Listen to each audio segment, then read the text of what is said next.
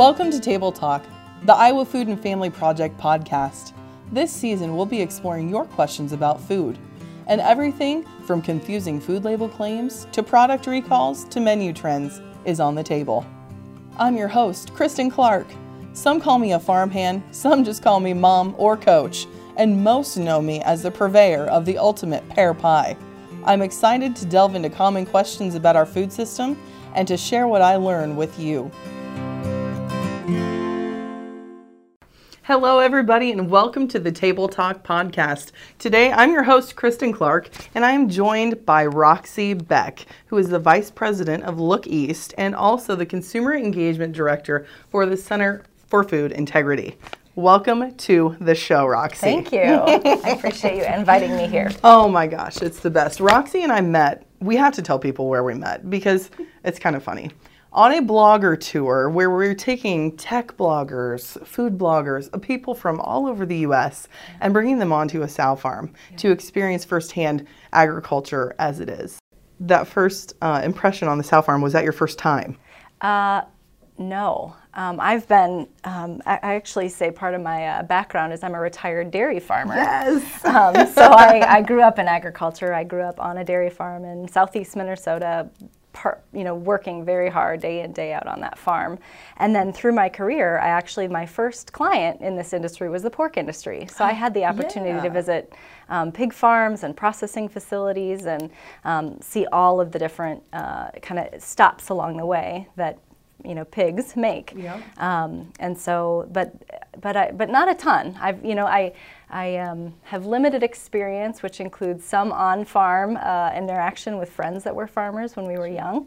And then certainly from an industry standpoint, I've had the opportunity to meet people like you who are, intensely, have an intense relationship with the pork side. For sure. So, yeah. Well, we are very lucky that we got to have you from the dairy farmers. Yeah. So thank you for helping us out. I do not claim allegiance only to one set of livestock. So, equal opportunity livestock enthusiast. That's I can definitely tell. So your expertise is something that is amazing to me because it's all about food and farming and how we join those two entities together and communicate about them in a way that's really digestible and approachable to a lot of people. What in your roles, in your career so far, has led you down this path to do what you are doing today? Yeah. Well, having come from agriculture, I'm not only an eater, a consumer, which sometimes people in agriculture forget. Yeah. We too are consuming products. So I have the background of understanding the deep relationship that people hold with agriculture. It's not just your job. It's your way of life. It's your passion, it's your hobby, you know this well. It's all consuming, and farmers would have it no other way. But it is everything that you do from the moment you wake up until you go to bed at night, and maybe sometimes you're not even sleeping because you're thinking about it, right? Especially with the economy. That's right. Yeah. But so I bring that understanding and the passion that comes from agriculture, and really has shaped me as a person with the way I think about the responsibility I have now, not being on the farm, not being a producer.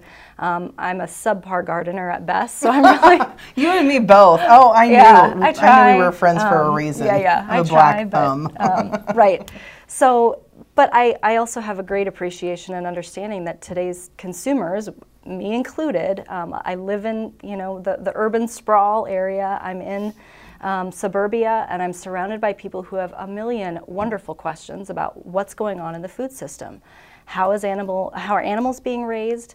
How are crops being grown? What are scientists doing to ensure that the chemicals that are being on crops are actually safe for us to eat? What am I seeing when I drive by in a field and see something, or I drive by a farm with buildings and don't see animals? What is going on in agriculture? All the way through to what does this mean on my food label? How do I interpret marketing claims? How do I interpret ingredients listing? And ultimately, my most important job is that of mom. How do I make great decisions for my kids that I know, one, are not going to sacrifice on nutrition, are going to fit our budget, are going to adapt for any nutritional, or not nutritional, but maybe health challenges that we have. We're blessed in that we don't have allergies in our family, but we know people who do. So we all have a set of circumstances and life experience and bias that we bring to our decisions.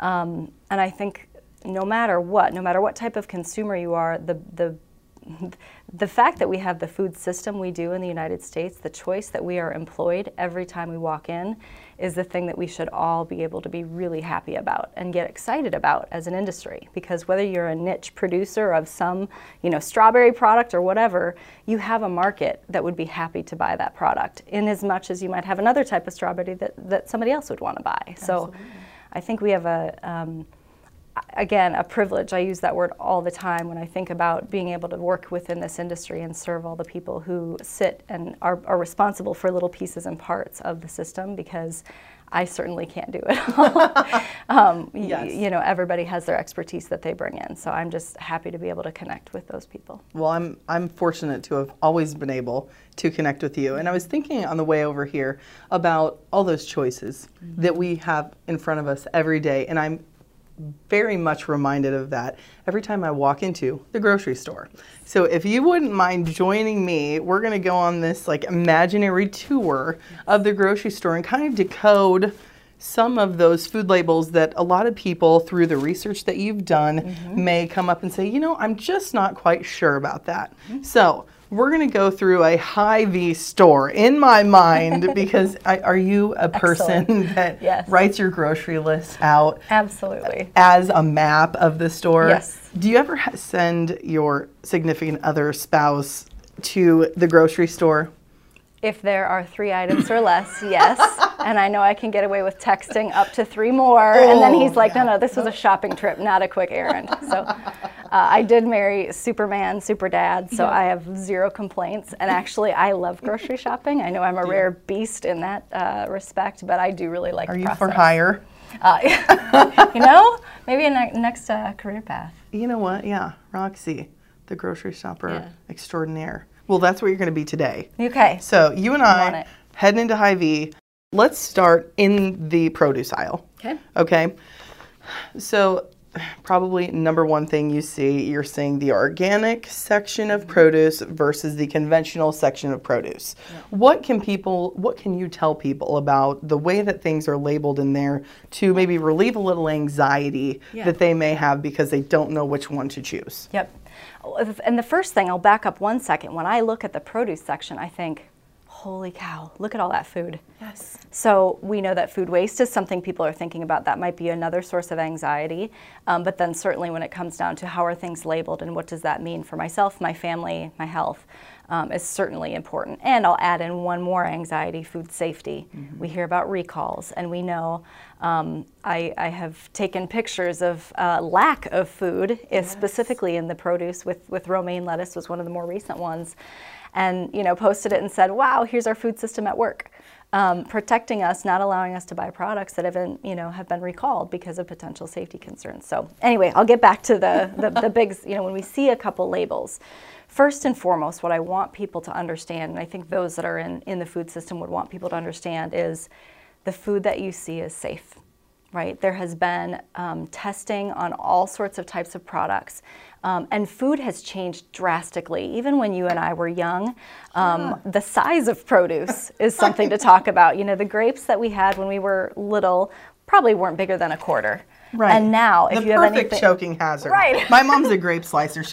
I'm 36, and she still does not let me walk around with grapes, whole grapes. So we have bigger grapes. Is that genetics or is that a chemical, Roxi? Sure. What is, okay. It's breeding. It's plant breeding. So yes, and for the vast majority of things that are bigger, we say bigger better, right? Yeah. You get to that point because they have selected. So way back when, this continues to happen today. But if you saw a plant that, or hundreds of plants that you planted, and you saw one grew taller, or the next, we'll talk about strawberries. These berries are far more red, or they're firmer, so they don't burst open when they fall to the ground. That type of selection, wow, let's take the seeds from that one that didn't, get mushy, and let's take the one here that actually pulled those strawberries off the ground. Let's cross those two, and let's make a plant that does both. So that type of rudimentary but imperative breeding has been going on for centuries to create the products that we have today. And if you do just a little bit of digging in, you can see that the produce that we have today did not exist, generations ago. There are so many plants that come, I think it's brassicas, I'm probably mispronouncing it, I think but you're that right. gives us plants like broccoli and kale and other produce that sits in that green, sometimes leafy variety that we wouldn't have had. And so there's phenomenal research, there's phenomenal just experimentation that's driven us to the product selection we have today. And there are so many products, whether they are organic, whether they're conventional, or even GMO, that the first and foremost thing to understand is from a nutrition standpoint, there's zero difference. So there's been research, Stanford did a study, I think most recently, they would have been the ones that did it, that said there is just such very little variance on the amount of nutrition that would come from any different type of produce. So if you are choosing fresh produce for nutrition, please feel great in whatever you choose. Some people like to opt into different types of produce, and they are going to say, here's my budgetary restriction. Or, gosh, those strawberries just don't, they might compare. Here's the organic strawberries versus the one that doesn't have the organic claim, and one of them might look better. And we know, by and large, price, taste, and convenience have been drivers for consumers for the way we pick what we choose to put in our cart. Taste and price continue to be important, but there are these other indicators like, was this grown sustainably? Is it local? Which is also a funny label, which I'll chat about. Local to some people means, well, I didn't buy it at the Hy-Vee in West Des Moines, I bought it at the local one, the Ankeny one, right? Whatever might be local to them, that is local. Some people might have a firmer definition, like within 100 miles. Some people believe local is in the U.S., because they don't like imported. So there is no USDA definition for local. It's really about how do you assess. More of a personal assessment. Absolutely. Okay. All right. And some companies, some retailers have gone farther to say locally grown, and they feature the family, farm that it came from. And I think people absolutely love to be connected to that, because when you think about the daily opportunity for us to connect back to the farm, it's really pretty rare. Some of us that are in metro areas might be able, or even in towns that have farmers markets, there's such a unique opportunity to connect and say, you grew this, you impacted, and this, going back to where we met with the blogger tours, these people are intensely fascinated with what's going on farm. They love food. It is a relationship they're in. Yes. Like, the way they talk about it is really pretty magical, but they want to know where it came from. And even on tours where we've said, we talked about beef, they're like, wait, is this your beef? Or did these eggs come from your farm? It means something to them when they know the person behind the product. So you at Center for Food Integrity do a ton of research, a lot of which I always follow and really love to catch up on every year. When you're polling the people that you're polling, what drives their decision the most? I mean, we talked about price, taste, and convenience. Is there a healthy, affordable, what are the other monikers that are applied when people are looking to search for that perfect thing to buy? Taste is king. Okay. Even more so, and I will differentiate. People will say, here's what I consider. And then if you look at their carts, it might differ a little bit, because there are other things that come into play. It could be their kid yelling. It could be, oh, I didn't realize the price point was going to be so far off. It could be, oh, I didn't realize this has an allergen or something, right? Yep. So there are going to be a lot of other competing factors, but taste is king by and large. It has been for generations that have come before. It continues to be for Generation Y. It will continue with Z in terms of what we're seeing already. So we know that taste is a motivator. We also, though, a few years back in our research started seeing this emergence of healthy, affordable. So people have an understanding that, or an assumption, a bias, that if something is healthy, it will be more expensive. And while that can be true, it doesn't have to be true. And so people are interested in being able to have food that they perceive to be healthy, great nutrition. Healthy also means safe. As we're seeing, there's less differentiation between when we ask people, who would you trust to keep food safe? who would you trust to make sure food is healthy, we get a very similar reading. And so what that helps us understand is people can't really pull those two apart. Okay. Safety and health are synonymous. When I think about long term, I have to choose foods that are safe for my family, but that is built into the term healthy. So healthy, affordable, absolutely taste. And then there are these other things that people are thinking about. They're things that are in the universe of consideration. And we see them through marketing claims today. Sustainably raised, whether it's on your spinach or your salmon, you're seeing these types of labels come forward. Certainly the what we would call absence label claims, the free from, yes. GMO free, no sodium, no fat, no fun, no flavor. I'm just kidding. Teasing. Sometimes that's what it feels like. Right. It's like, what is really in this food or Right. this beverage? Right. People in 2019, this consumer trend of people identifying with the brands that they consume, the brands that they wear on that moral and ethical level.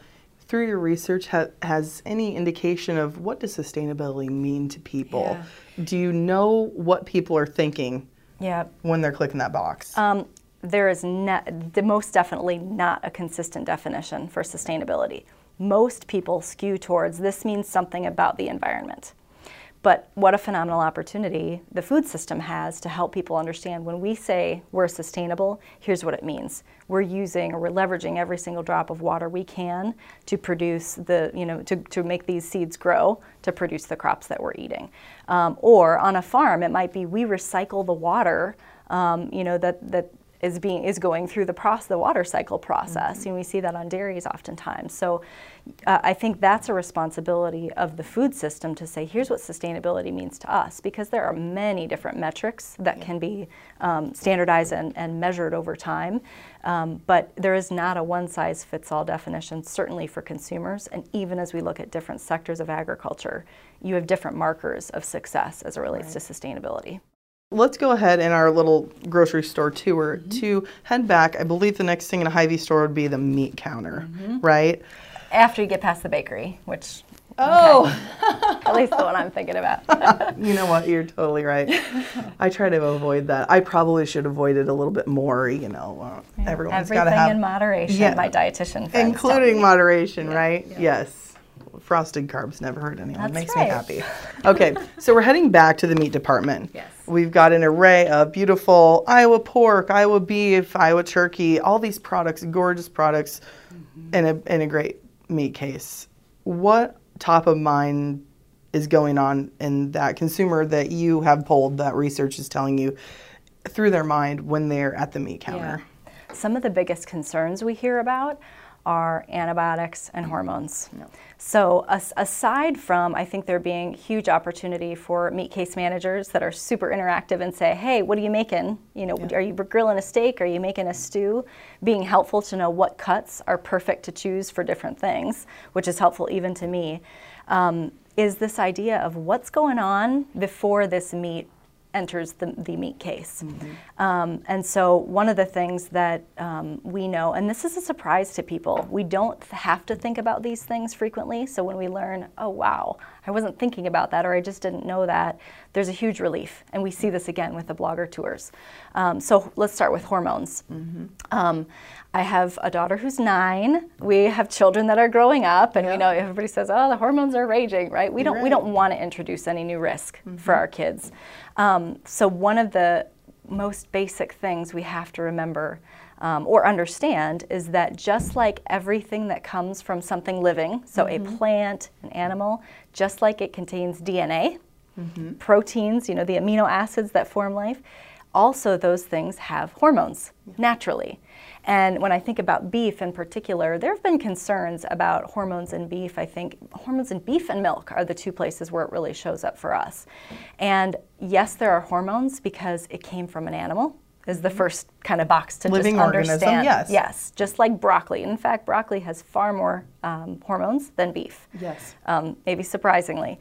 So that's just one thing to understand. Now, as it relates to pork and poultry products, there are no hormones added ever.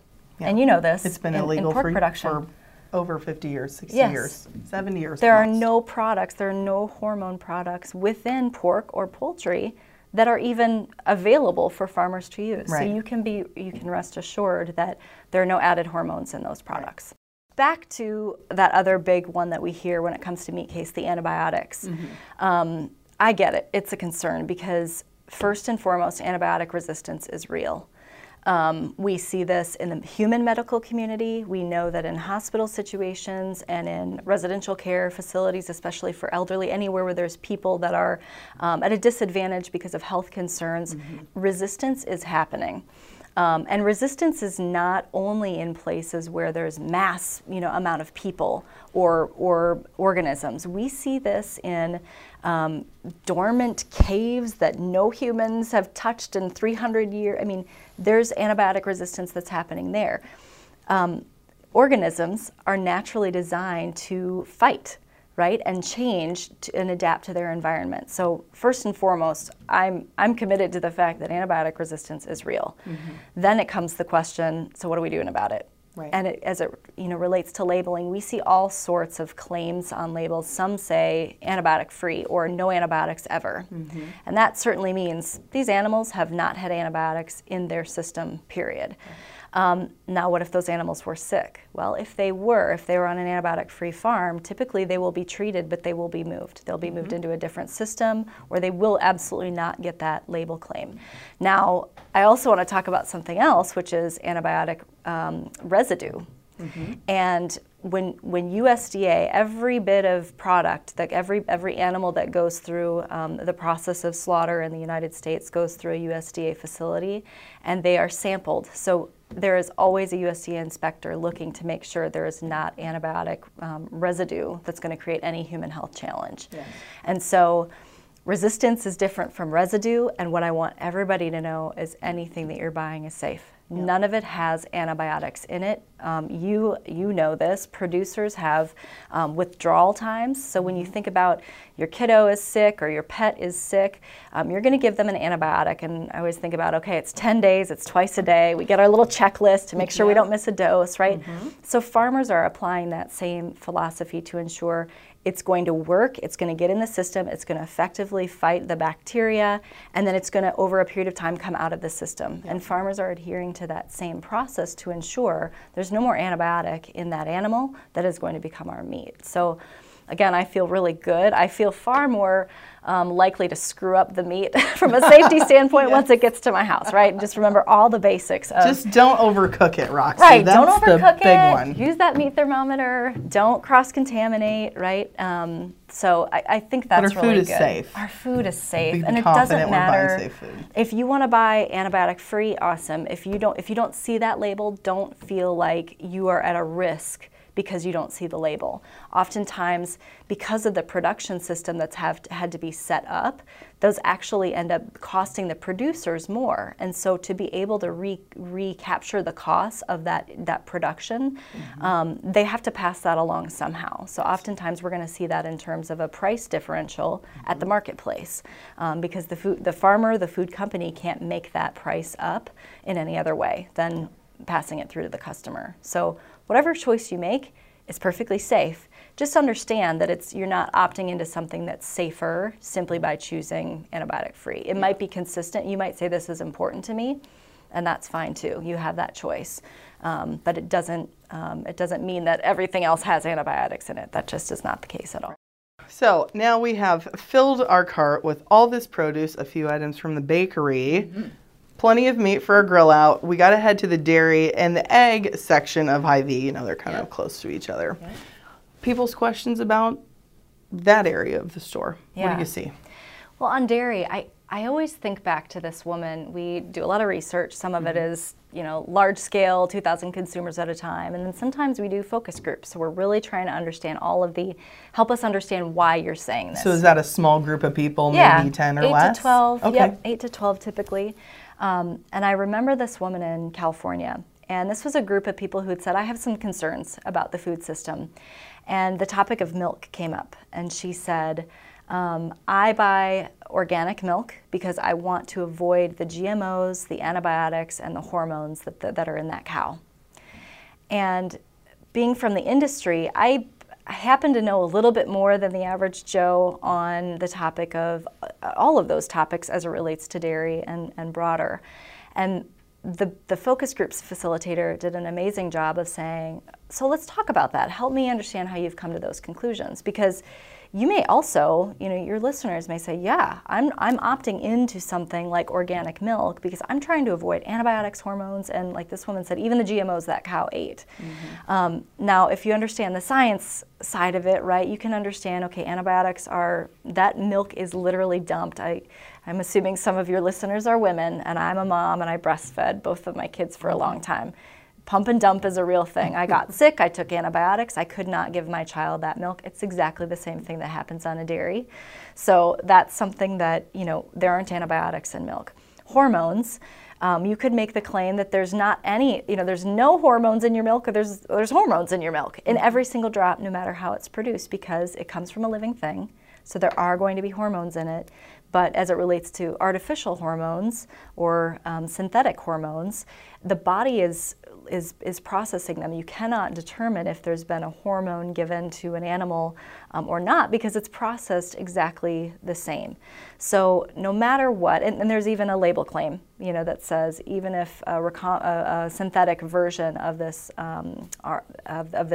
hormone has been given, it does not make this milk any different, because the body is processing that just as it does every other hormone. So anyway, back to the story. The woman said, I've chosen this, or I've come to this conclusion because I have a daughter. I have 4 kids, and my pediatrician says 1 gallon of milk is not enough for our 4 kids on a weekly basis, but that's what I can afford. And she said, okay, so how is it that you're making decisions? The facilitator, focus group facilitator said, so how are you making decisions, and how is this that you're opting into it if you have an influencer in your life, your doctor, your children's doctor saying it's not enough? And she said, well, one of my 4 children, my husband and I were on a rare date night. I was wearing these fancy shoes. We get a call from the babysitter saying, we're going to the hospital, meet us there. Our daughter's had is in anaphylaxis. She fed her a peanut butter snack. She's deathly allergic. We didn't know. We're all headed to so I throw off my shoes. We run, and you're like, wow, my heart hurts. I mean, even now I'm going, you can just feel the pain. She's not opting in. In this case, she didn't opt into organic because it's peanut free, right? She opted out of something that she really wasn't understanding about the finished product.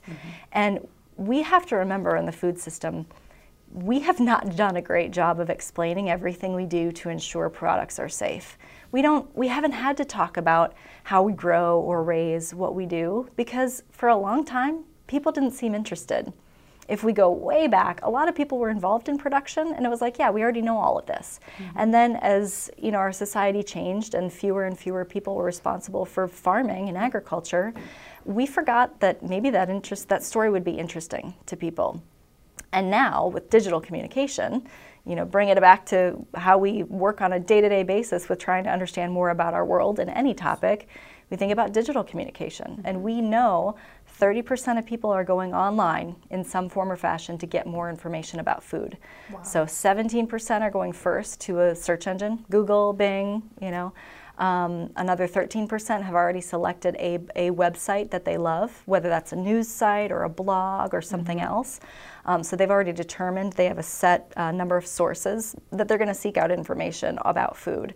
So we have to remember there's a phenomenal opportunity to connect with consumers who are seeking information. And we also have to say every single question people could bring to us is a great one that we have to stop and say, that's a really good question. We know that there are so many people that want to know if DNA is in their food. 83.5% of people said, yeah, I'd like a label that tells me if there's DNA. Sure. And we can say, oh my goodness, did we not remember basic science and biology? We're all DNA, right? Anything that came from something living or breathing has DNA, but the truth is we don't have to be forced to think about that question. And that doesn't mean people are uneducated. It means people aren't thinking about this, and people want more information. And what a privilege we have to be able to be on the receiving end of that question, to say, we can tell you. Yeah. We can tell you what's going on. We can put you in touch with somebody who knows more than we do. And so I think there's such opportunity in every one of those case studies, those focus group stories, to not judge and not say, well, ma'am, you know nothing about milk if you think you're opting out of any of those things by choosing, you know, product A or product B. Right. I would have completely turned her off if I would have said, sweetheart, you're buying nothing more safe or more nutritious by buying, you know, this other product. But because that facilitator said, help me understand more, she had such an opportunity to engage with her and understand what her motivations were. Oh my gosh, from our imaginary grocery store tour to kind of decoding what's on food labels to how to gain consumer trust and listen and ask great questions. Roxi, Beck, thank you so much for joining me on the Table Talk podcast today. Thank you for pulling up a chair and tuning into Table Talk with the Iowa Food and Family Project. Like what you heard? Stay in the loop at iowafoodandfamilyproject.com. While you're there, be sure to join more than 75,000 fellow Iowans who dig into the Fresh Pickings email newsletter for their monthly dose of farm fresh recipes, features on Iowa farm families, and exclusive offers.